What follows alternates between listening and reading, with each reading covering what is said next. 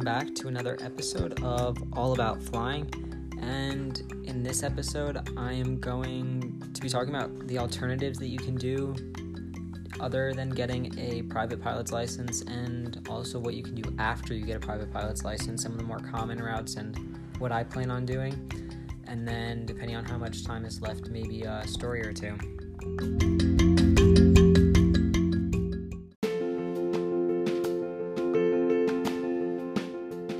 Alright, so the first thing that I'm going to talk about are the different alternatives to getting a private pilot's license. So the first one that I really want to talk about is what I think is the second most common for that same level of certification, which is your sport license.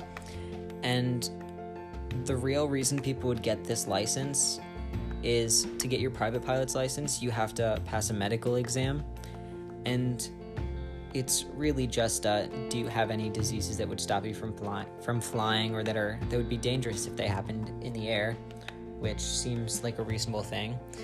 And if you can't pass that for some reason, you can get a sport pilot's license. So it's a little bit easier to get, again, because there's some more limitations on it than just a regular private pilot's license.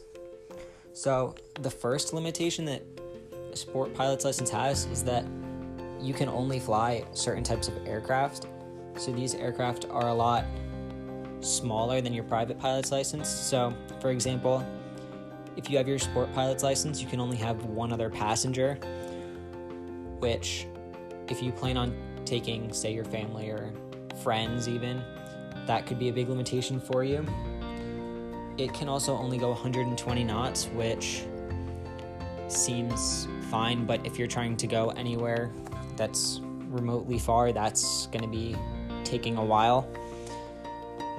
And it also has to be a smaller aircraft. So the most common aircraft that you see, like a Cessna 172, you're not allowed to fly with your sports pilot's license.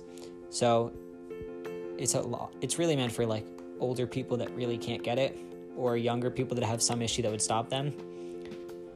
So the next type of license, which is a lot less common, and by that I mean there are probably a couple hundred pilots rather than the hundreds of thousands private pilot license. So that license is your recreational pilot's license. So this one is so uncommon because you need 30 hours of training to complete this license, but you're really not getting that much out of it compared to a private pilot's license. So for example, for a private pilot, remember it's 35 or 40 depending on what type of flight school you go to. So for the most part, it's more worth it to spend that extra 10 hours of working and getting the license, because the biggest limitation for the recreational pilot's license is that you're not allowed to fly outside of a 50 nautical mile radius of your home base unless you have additional endorsements, which is kind of very limiting. I mean, think of only being able to go in a 50-mile radius around your house. It means that you can't really take trips, but if you're only doing it for having fun and you don't really plan to go any further, it's really the way to go, just because it is going to be cheaper because you're spending less time, but I found it more worth it to just do the extra time. So those are the two big alternatives that I know about. There probably are some others, and I mean, there's always you can switch to getting a glider, or you can become a balloon pilot or a helicopter pilot or something like that, but I'm just going to be focusing on the plane licenses for this.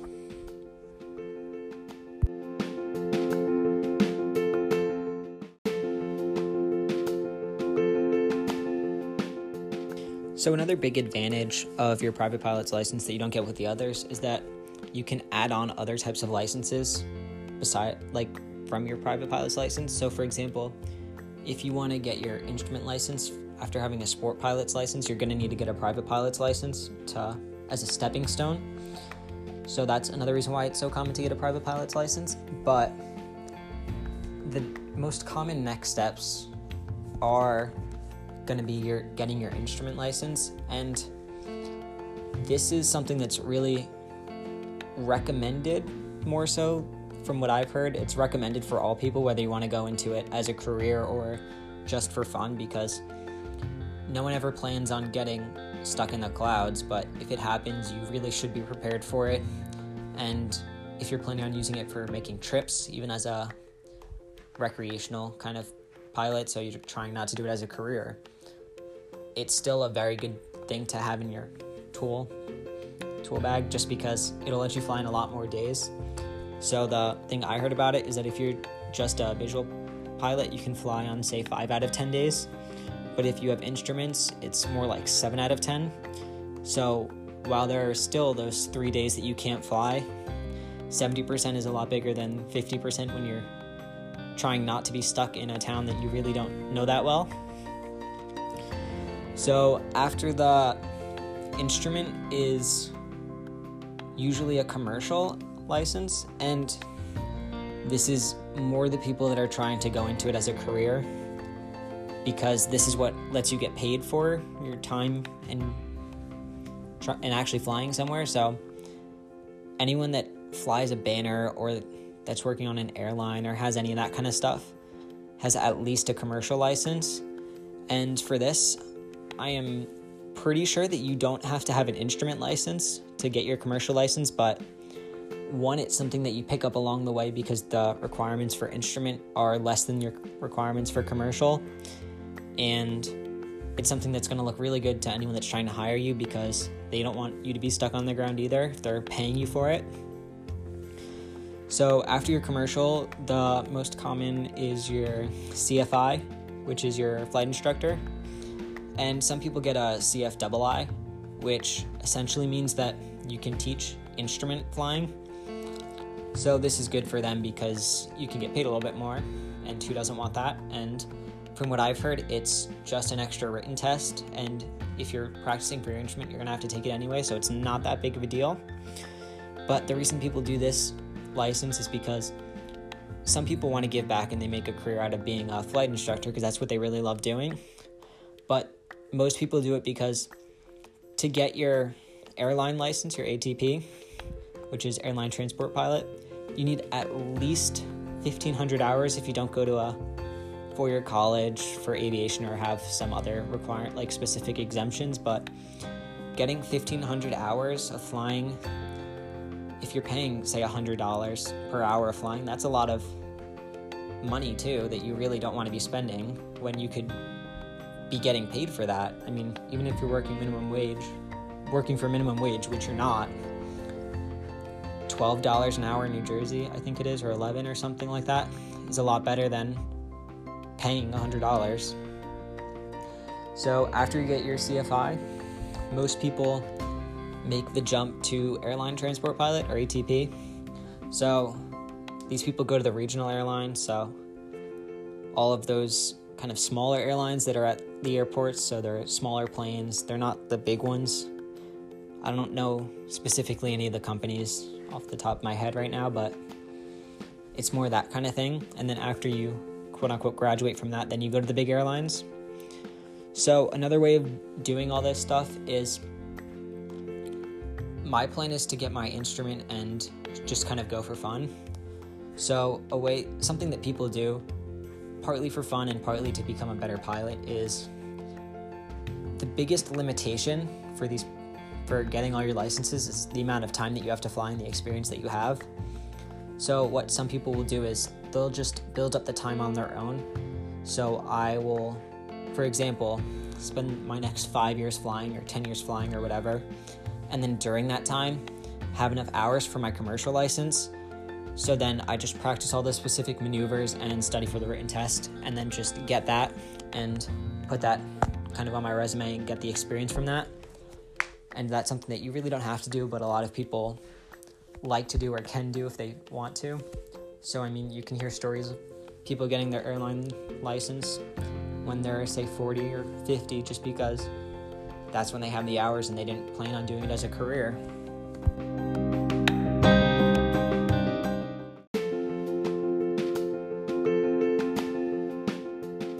So lastly, I'm just going to go through a story or two that I have, and the first thing that I've heard about, which I thought was really interesting, isn't actually mine, but one of my flight instructors went to school at the University of North Dakota, which has an aviation program. So while they were there, they decided to get a job on the side, like mapping weather or something similar to that. So they would go and they'd go around thunderstorms and take pictures and like track them and all that kind of stuff. So usually you don't want to do this because you may not think about it, but there's a lot of going up and down in thunderstorms that would theoretically probably break an airplane apart. I mean, it's not something that you would really want to do. I mean, you could be going up 6,000 feet per minute or more, probably closer to 10 actually, up and down, and it's just kind of random. But he was doing that for his job, and then one of the other pilots he was with in a different plane got struck by lightning. So that's, from what I understand, one of the bigger fears that people have when they're flying. And I mean, the plane was almost completely fine. The electronics were a little bit off as expected. I mean, it's a big power surge, but what I thought was the best thing about it was that the guy that was flying the plane, everyone asked him if he was all right because he just got struck by lightning, and his response was just, "Give me a second to stop seeing stars and I'll be fine." Which, that's a great way of taking that in stride and just going along with it. So, I don't have tons of my own stories, but I mean, there have been people that have done some weirder stuff that they probably shouldn't have done. So, for example, I was at an airport in Orange County, New York. So they don't have a tower there. So what you have to do as a pilot is tell everyone where you are and kind of what you're planning on doing so that everyone can arrange themselves and make sure you don't crash. So one guy just kind of pops up out of nowhere in front of us and then doesn't announce anything. So we're just kind of like, where is he? What is he doing? What's going on?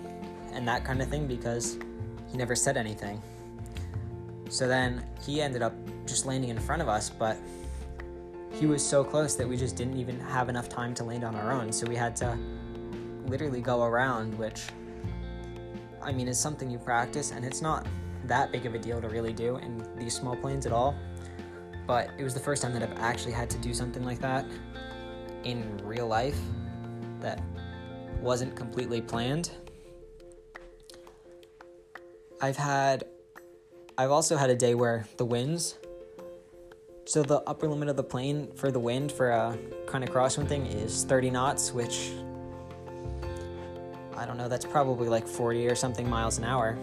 So we decided on one of the days I had a lesson that we were just going to see what was going to happen, and the wind ended up being about 28 or 29 knots, which is a mile or two, maybe 3 miles an hour under the maximum limit for the plane.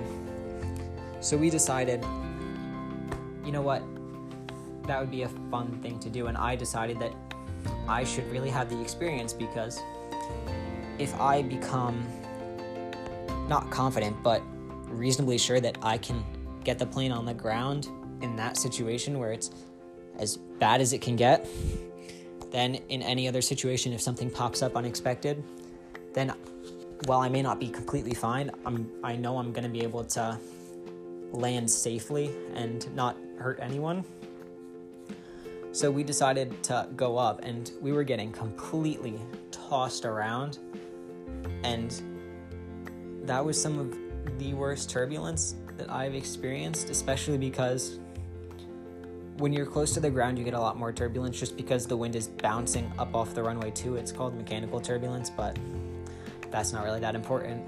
And we were getting tossed around. So like there was at one point where we were like, the wings were just unlevel. So we were going straight, and then the next second we're in like a 30-degree turn, which is pretty significant.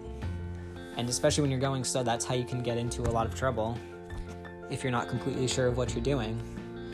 And I mean, we ended up fine, but that was one of the times where I really realized how crazy that it can be being in such a small airplane on windier days, and how in a way some people very much overreact when they're on a big airline just because it can be so much worse and they don't even know it.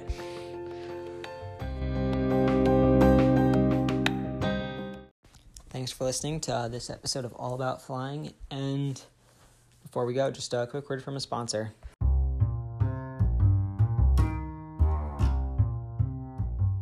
Again, thanks so much for listening to All About Flying. Remember to follow, leave a like, rate 5 stars, or whatever that kind of thing is on the platform you're doing. And hope you have a great day after this. And depending on when you are stuck in quarantine or not, get outside. It can be nice out. We're starting to get into summer.